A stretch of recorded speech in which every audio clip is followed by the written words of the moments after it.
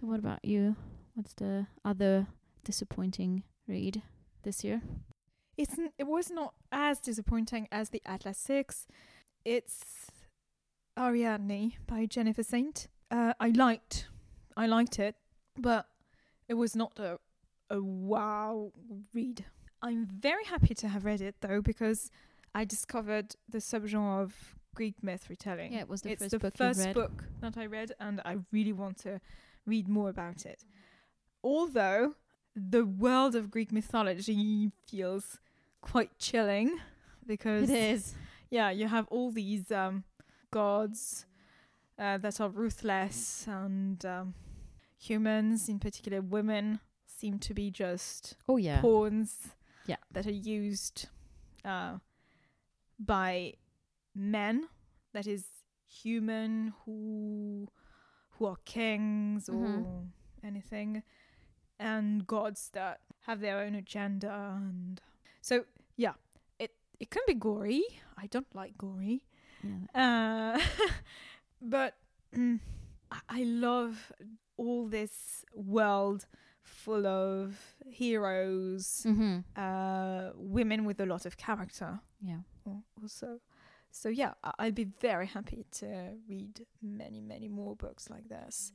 And in my comfort zone of classics, there is Ovid's Metamorphoses that I yet have to read, and would be super happy to read after Ariadne, and after other Greek myth retellings that I might want to read. Do you like Greek myth retellings? I do. I've read quite a few. I really like them. Okay, well, I will have to borrow from you then. So, what's your second letdown? I think I can bet. Yeah, I think I should apologize to you before. Northanger Abbey? Yeah. I mean, it wasn't awful or anything like that. And it's not that I didn't like it. It's that I had a really hard time going through it. Because, well, we talked about this in a previous episode, I think. I don't read tons of classics. Yeah. Especially, well, the classics I read are the beginning of the 20th century. They were written in the beginning of the 20th century. Like Hemingway, Fitzgerald, people like, or even the middle. I love James Baldwin. And so I'm not used to reading 19th century English. And so it was really, I got tired really quickly when I read Northanger Abbey. And it's not the most, well, it's not the fastest of paces. Yeah, I thought, like, I was afraid of saying that, but I was kind of bored at time. Like, they spend such a long time in Bath. I was like, when are we going to get to the Gothic part of this book? Even though I know it's a parody, but I would have thought that she would have spent a longer time at the Abbey, where she would have. I liked the part when she's at the Abbey in her bedroom, and she like lets her imagination run wild, and she's imagining all those things that are happening. And I would have liked for this to start early in the book. I think I thought that it would be a bit like Rebecca. Oh yeah. By Daphne du Maurier. The atmosphere. I thought it would have been a little bit more like this. So I was a bit disappointed by that. And I think I would not have finished it if I hadn't done a buddy read on it. I think I would have given up on it. But I'm glad I finished it. Yeah. Finally, I've read one Jane Austen book. Yeah. Because I've also started Pride and Prejudice like 3 years ago and still haven't finished it. So it's not considered a DNF? But I probably will not consider it a DNF. I would feel so sorry. Yeah, in my head I'm gonna pick it up one day again and finish it. I will finish it, but I'm just we'll plan a buddy read. Maybe with a buddy read it will be easier. So yeah, those are my two a little bit disappointing reads. Okay. But we also had some really good books this year. We did. So what was one of your favorite of the year so far? Hamlet by Maggie O'Farrell. I can't praise Maggie O'Farrell enough. Okay. That's the first book by her that I read with Hamlet, and I've fallen in love with her writing style. Okay. She's so good. I at finding and arranging words to suddenly create this world of 16th century England in Hamnet. It's absolutely stunning.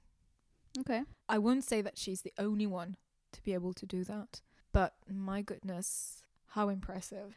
So yeah, that's really the argument for me to say that Hamnet is a great book. I'm not super fond of the main character in Hamnet, Agnes, who is Shakespeare's wife.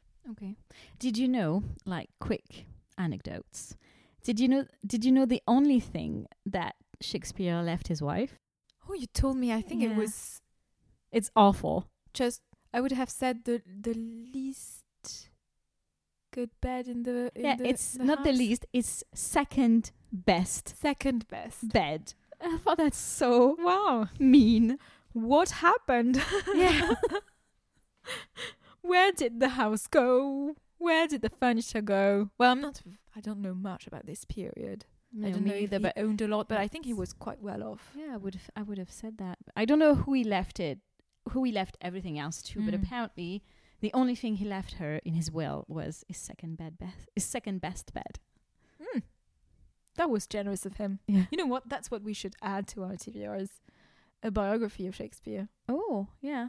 There were tons of books on him, so Yeah. well. So yes, that's really the striking feature of this novel for me. Gorgeous writing style. I also really loved the way the book, the narrative is organized. I'm not spoiling anything by saying that the book is around the loss that the Shakespeare couple had when they lost a son called Hamnet. Okay. So that's what the novel revolves around. And the first part is about all the events that led to Hamlet's death, including how his parents got acquainted, fell in love, got married, and so on. Okay. And it's funny that she changed the name of Shakespeare's wife, because her name is Anne Hathaway. there's a note on this, and as far as I remember, it's because I think the spelling is not clear Okay. in the historical documents. I think that's it. But for anyone who would want to know more, you just have to check the historical note in the book. So first part, all that led to Hamlet's death, and second part, how the family deals with the grief. And the hinge in the middle is a quote from the tragedy Hamlet. Okay. Because the starting point of this novel for Maggie O'Farrell was that the Shakespeare couple lost a son called Hamlet, and this appears in historical documents. And then a couple of years later, I think a few years later, Shakespeare published this tragedy, Hamlet. And apparently, Hamnet and Hamlet are two interchangeable words that are similar. So it might be that Shakespeare did write the tragedy in remembrance of his son. So that's the starting point of this novel. Okay. So this novel is about grief, losing a child, coping with this grief, and it's so beautifully done. I can't recommend it enough. Okay. Even though I didn't really love Agnes, but it's so well written so well crafted that I eventually really sympathized with Agnes. I said earlier that I'm not that kind of reader who really treats the characters as human beings. Yeah. In this one, it's an instance when I eventually got to really sympathizing with the characters, just as I might have sympathized with human beings around me. So really great book. I really admire this book, and I just want to lay my hands on all of Maggie O'Farrell's books, devour each and every books that she wrote, including her memoir. I am. Yeah. So yeah, absolutely great book. I think I rated it 4 stars on Instagram, but now that I'm thinking about it, I might have to add a Okay. 5th star to it. I think I'm always quite slow, and I need quite some time to process the books that I read.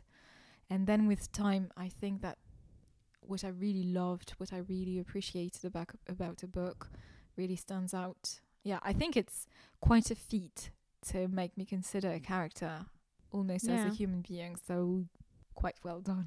Okay, great. So what was one of your favorite books so far? So one of my favorite book, and it's a favorite book because the writing was absolutely amazing, but it was a really hard book to read. It's Nightcrawling by Leila Motley. Yeah, you said a few words about it when you were reading it. It's the story of Kiara. She's 17 and she lives in Oakland, California, I think. She lives... her father passed away a few years back, and her mother is living in a halfway house after being in prison for a few years. And she's alone with her brother, who doesn't want to work, prefers to focus more on his music. And so she has to provide for him and her. How old is she? She's 17. And she ends up becoming a prostitute. Oh my God. And it's a really dark book, but it's written in her point of view. And the way that it was written, you could really feel her struggles as if you were with her, you know, like her loneliness. You could feel the weight on her shoulders of everything that she had to be the adult of her family, and she had to be the provider. She helped her neighbors as well. And it felt hopeless, like throughout the whole book. And sometimes I had to put it down and just. But it was really beautifully written, and I'm glad I read it. But yeah, it's not a book for everyone, I would say, because I thought it was really dark. But yeah, she was an amazing protagonist, Kiara, and I really felt for her, and she felt really real to me. You know, like, yeah. So I really, and I wouldn't say enjoyed but yes, there are some books that don't bring you joy, and you can't say that you had the nicest of times reading it. But my God, you get so much from these books. Yeah, exactly. And it was so heartbreaking. Like, she was abused and taken advantage of, and she was made into a villain after that. It was heartbreaking. But yeah, it felt like an important read as well. So I'm really glad I did it. You said earlier on that our stats proved that we were reading a lot of emotional books, right? Yeah, so when you think about it, Hamnet, Nightcrawling. Well, I'm going to add one to the list. Okay. And that's The Grapes of Wrath. That I've already mentioned, talked a lot about. Emotional indeed as well. It's not a happy book at all. So it's a novel about a family, the Jodes, who have to move from their home in the Midwest to the West. They want to go to California because of the dust storms that really make it impossible for people to first live on where they were, and for agriculture. It's very, very hard to grow crops and to keep the cattle alive and so on. So they have to move. Plus it's the time of the Great Depression, so people do not have enough money to survive. Plus it's also the time when big owners want to have even more land, so little farmers end up in debt, and they have to leave their land behind in the hands of the bigger owners, banks and so on. And that's what happened to the Jode family. So just as many other families, they had to drive on Route 66, the famous, towards California. And so they just have to put all their stuff in the truck that they managed to get and drive. And so it's really a novel about resilience. How even in the face of hardships, of injustice, how by sticking together, whether it be with your family or with people that you do not know, but that you help and who help you in return, how you can carry on living, and how with their help you can manage to find some dignity again. It's also a book about how community really helps people preserve their dignity and survive. There is so much injustice in this as well. Mm-hmm. I mean, the title is quite clear about it. You get a lot of anger by reading it, especially as here again, the narrative is so well constructed, because you have most of the chapters are about what happens to the Joad family, what they do, how they make progress on Route 66, and then trying to find jobs in California. And those chapters alternate with lyrical chapters about the land and how rich the land is, about the lush vegetation that you can find in California, all the fruit and so on, and creates such a stark contrast with all that is available to people and what little poor people can get, because some big owners manage to get control of the majority of the resources. And that again rings also very much now, seems somehow very actual. Yeah. So great book, not the most joyful of narratives, but again, when you think about it, I think that the ending is open enough for you to imagine a brighter future for each of the characters. So an emotional read. Yeah. Indeed. What would be your second great read of the year so far? I would say Piranesi by Susanna Clarke. I love this book. I have to read it. Yeah, I think you will love it as well. So I went into it knowing nothing about it. Mm-hmm. I knew that I saw some reviews that said it was weird and mysterious, but that you shouldn't know anything else getting into it. And at first I couldn't understand anything. I was like, what is going on? So the book is about Piranesi, who's living in a world that is very different from our world. And you have those beautiful description of the world with those gigantic statues, and it's really, really beautiful. But you don't understand what is this world, how we got into this world, and you follow his journey through in this world. It's hard talking about it without spoiling anything.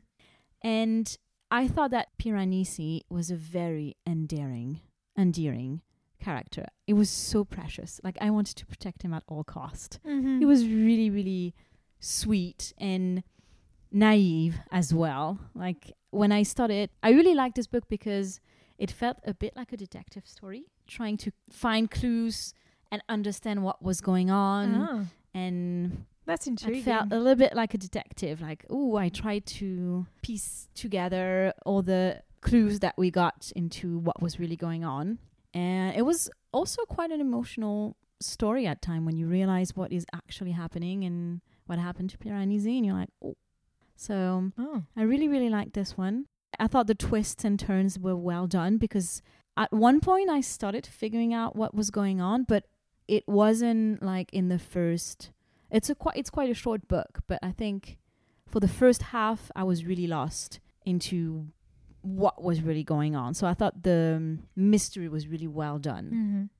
You couldn't guess it from the beginning. So I really liked that. It made me think of a TV show, because it's such a unique book that I couldn't tell you another book that resembled it. But it made me think of a Marvel TV show, WandaVision. Oh, yeah. And it's this kind of world that you don't really understand what's going on, but you feel like there is more to the story. So, yeah, I really liked it. And I think you should read it, because I think you will really enjoy it. I will. The writing was really beautiful as well. Oh, well, if the writing is beautiful, then I will definitely read it. What is one book that you really want to read in the next 6 months? 5 months, actually. Well, if I'm allowed to stay in my comfort zone of 19th century classics, I would say The Count of Monte Cristo. Oh, okay. We were talking about the fact that I don't read enough French literature. French, yeah. That would be one that I could read, that I would try to read, that I will read. Who wrote this one? Can you remind me who wrote this one? Dumas. Oh, of course, Alexander Dumas. Okay. So that could be one. And if I'm honest, it's because I've seen so many people enjoy it on Instagram that really I want to read it too. I know the story because of the many films and so on. But I haven't read it, so I think I might enjoy it. Although I think it's quite a chunky book too, so I will have to have some time for this. Okay. Otherwise, I really want to read a book called The Language of Food. Okay.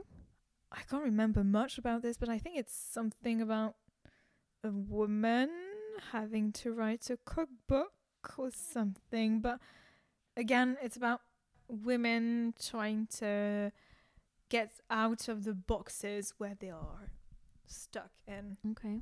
So yeah, what about you? I would really love to read Never Let Me Go by Kazuo Ishiguro. Yeah. So I've read one of his books at university. I read The Remains of the Day, which I didn't really enjoy. I was going to ask, was this part of the 80% of books that you did not like? No. Yeah, it was. Yeah, it was part of the... Yeah. But I was talking about this book with a friend a couple of months ago. And so I know how it ends, so I know it's going to be heartbreaking. But the story really intrigued me, especially with everything that is going on today with AI and all the technological advances that we have. So I thought it felt very current. So I think I really want to give this one a go, even though I think this is a book that's probably going to make me cry. But yeah, I really want to give this one a try. Okay. Well, we've got some good reads. Yeah. Well, interesting reads ahead of us. Yeah. Okay, so I think that's it for this episode. That's it. Next time is Earthseeds. Oh yes, I'm really excited about this one. Dystopian geology that you advised me on reading that I actually enjoyed. Okay, I'm really glad you did. Yeah, I'm really glad we're doing an episode on it. No, we haven't. That's going to be interesting. Thank you so much for all this. Thank you. Well, bye for now, guys. Bye. Thank you for listening, guys. If you enjoyed it, please subscribe. You can also reach us on Instagram for feedback. That would be much appreciated. And if you want to support us, why not share in your stories? Bye.